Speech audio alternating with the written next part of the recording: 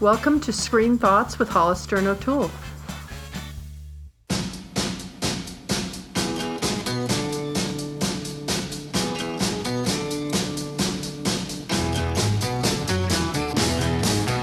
Pretty woman walking down the street. Yes, it's my time. 25 years. 25 years ago, Pretty Woman came out, and I remember going in the middle of the day with another young mother. My daughter was 1, and another mother and I went, and we felt so decadent going in the middle of the day to see Pretty Woman. I think we were the only ones in the theater, and we were mesmerized and loved the whole thing. I mean, who doesn't love Cinderella? With Richard Gere, and, you know, who wouldn't absolutely love it? Now, I will tell you, in business, I'm in marketing. I swear to God, I will sit in boardrooms and say, well, it's all about Pretty Woman. You guys say who, you say how much, and you say when.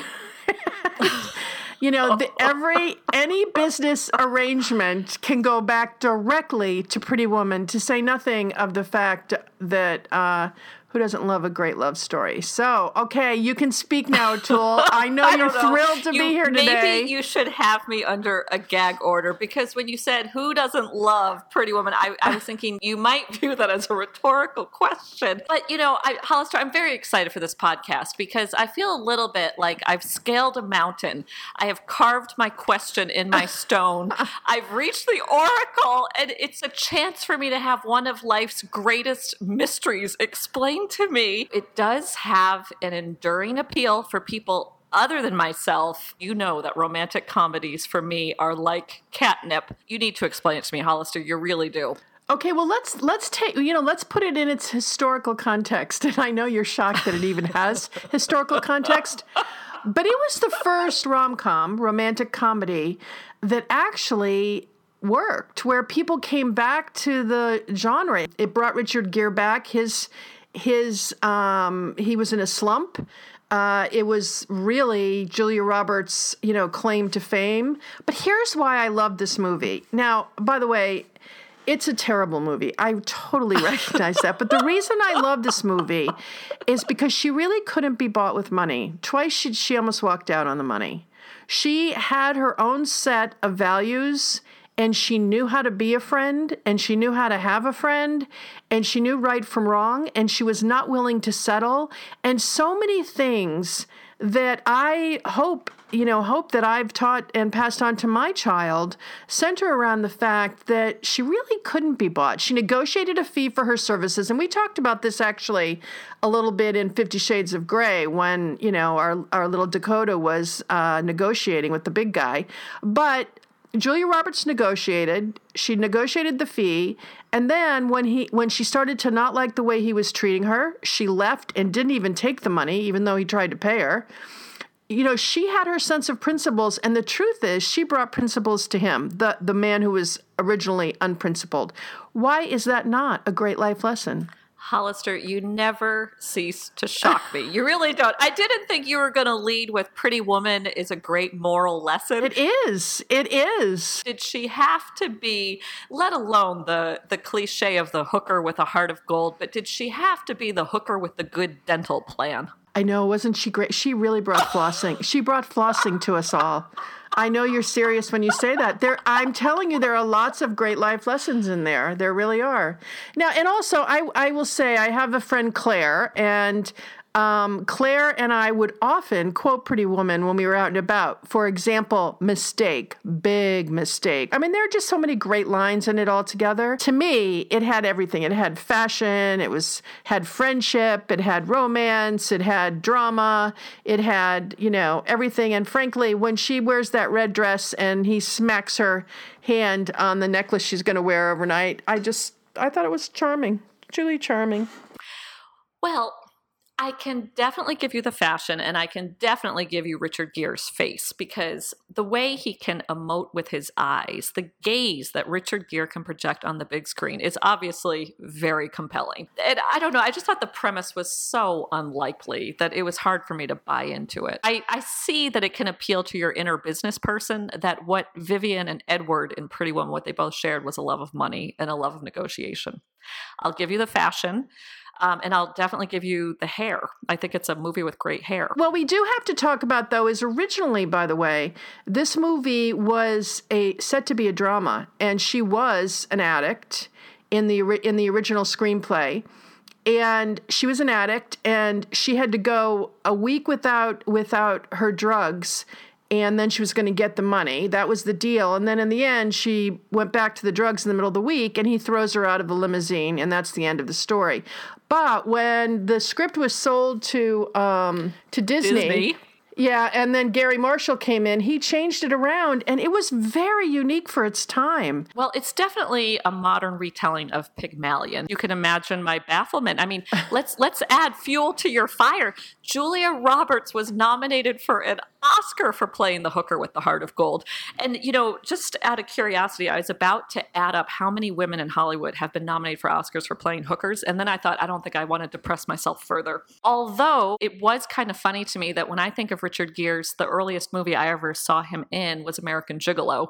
So I thought it was kind of funny that he went from being the gigolo. And also her friendship, her friendship with her friend was amazing. I mean, truly. But all right, let's go to a little specifics, though. So Pretty Woman, okay, actresses that were considered for the role of Vivian: Meg Ryan, Molly Ringwald, Winona Ryder, Michelle Pfeiffer, Jennifer Connelly, Mary Steenburgen, Daryl Hannah, and Jennifer Jason Leigh. Those were the ones who were offered the part. Mistake. Big mistake. The people you mentioned, the one that I could most picture is Daryl Hannah. I think she would have been good. Okay, and then the person who rejected Edward, who they wanted to play Edward, who would never have been as good as Richard Gere. Guess who rejected the part? Al Pacino. He turned it down. He didn't want to play the role. Because? Well, I didn't ask him. He didn't chat with me about it, but I read it.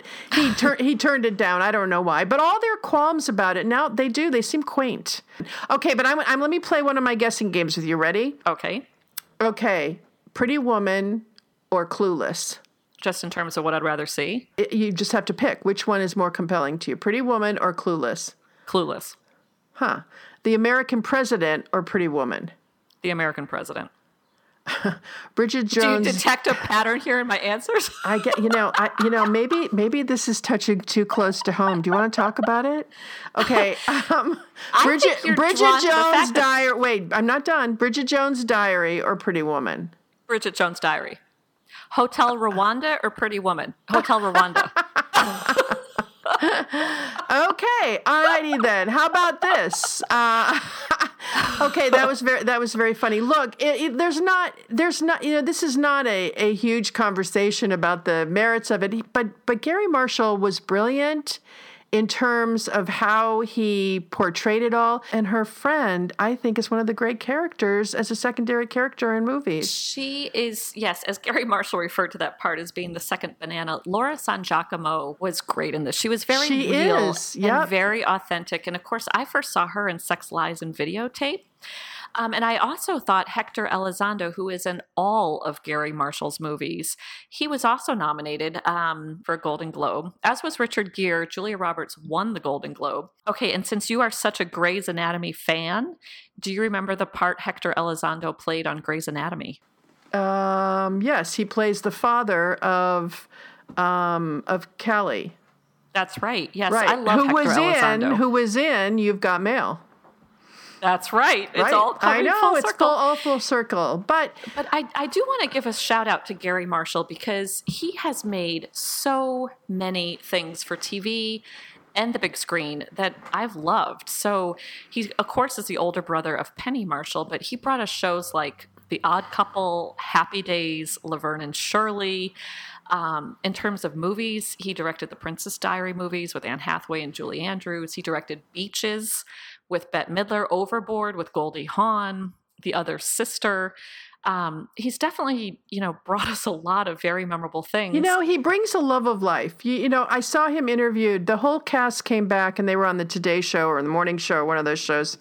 And he has a love of life. I think he really, really enjoys living, as does Penny Marshall. When you read, you gave me her book to read, her biography, and I just have to say, you can see it in his movies. There's a sense of whimsy. There's a sense of humor. There's a sense of, all kinds of things. When she's shopping with him, and the guy starts sucking up to Richard Gere rather than to her, and he says her, not me. I mean, he just has this way of bringing out the humor in any of the situations, and I think it's I like that about him. I think he's a person I'd really like. There is a quote attributed to Gary Marshall, which I think is fantastic. And this is the quote: "In the education of the American people, I am recess." Okay, well, you know what? That's exactly right. And you know what? And he's fine with that. He's fine with that.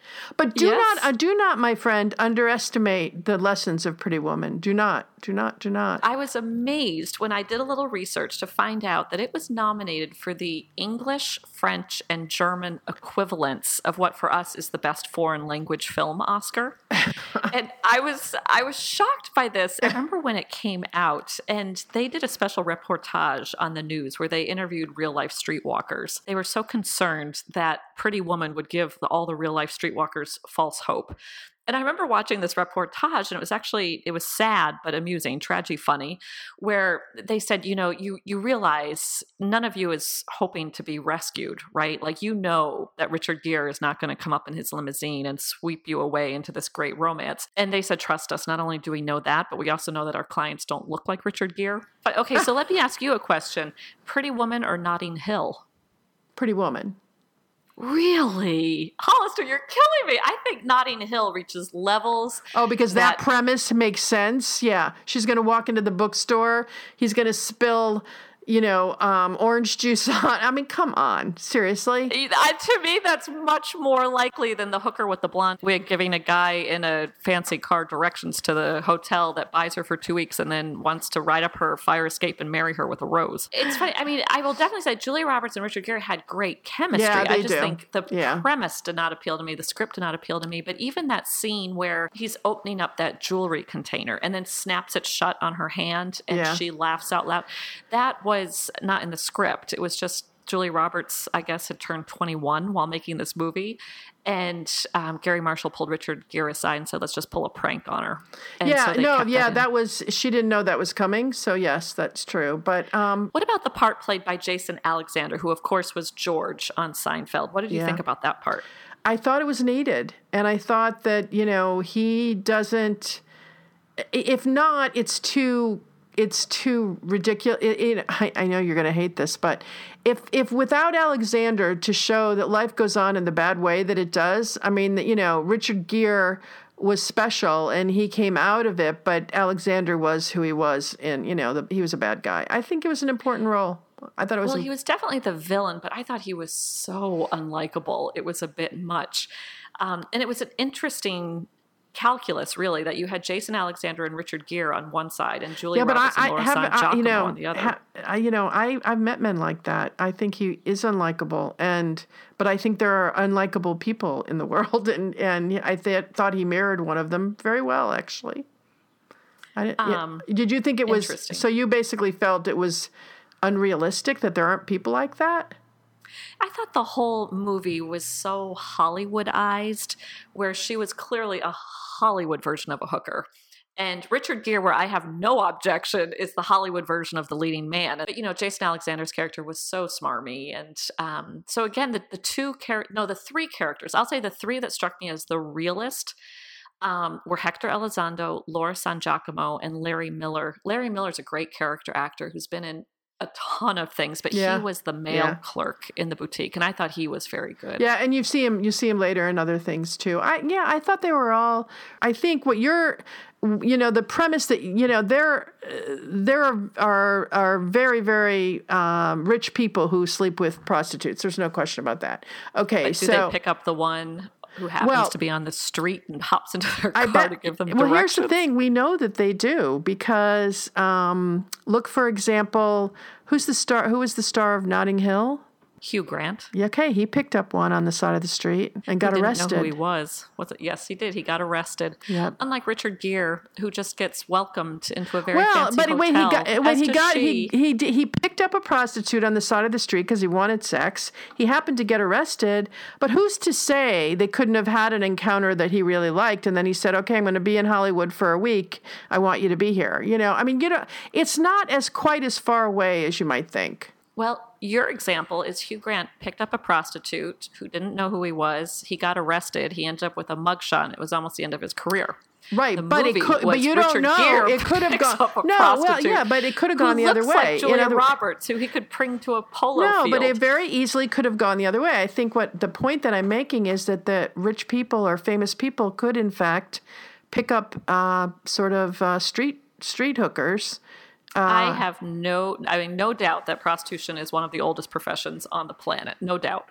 But the love story aspect and how nice she looked is a little overdone.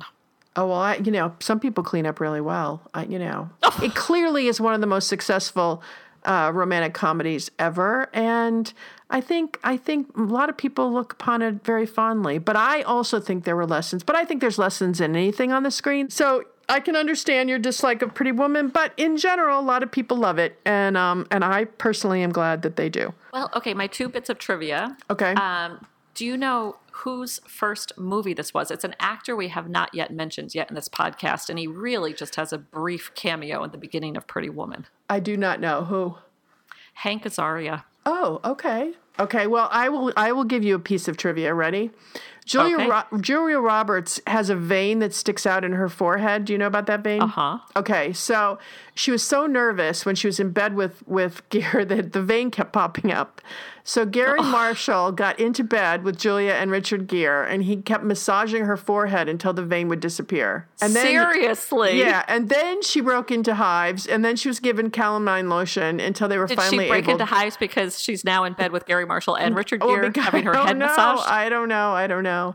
And also, Richard Gere is playing the piano, and he actually... he plays several instruments. And he composed the piece that was used. So really? Yeah, you didn't know he had that in him, right? Exactly. That is some good talent. Well, I've seen him play the trombone and now the piano, and so wow, that is some good talent. Okay, and I have one last thing, and the opera they're singing is La Traviata. It's about a prostitute who falls in love with a wealthy man. Now, come on. Oh. How could you not love that? Yeah, exactly. One of those old storylines. Well, okay, that was actually the Museum of Natural History. Oh, all right. Well, but it looked very much like an opera because the opera house they found in San Francisco, it had just had all its windows blown out in an earthquake.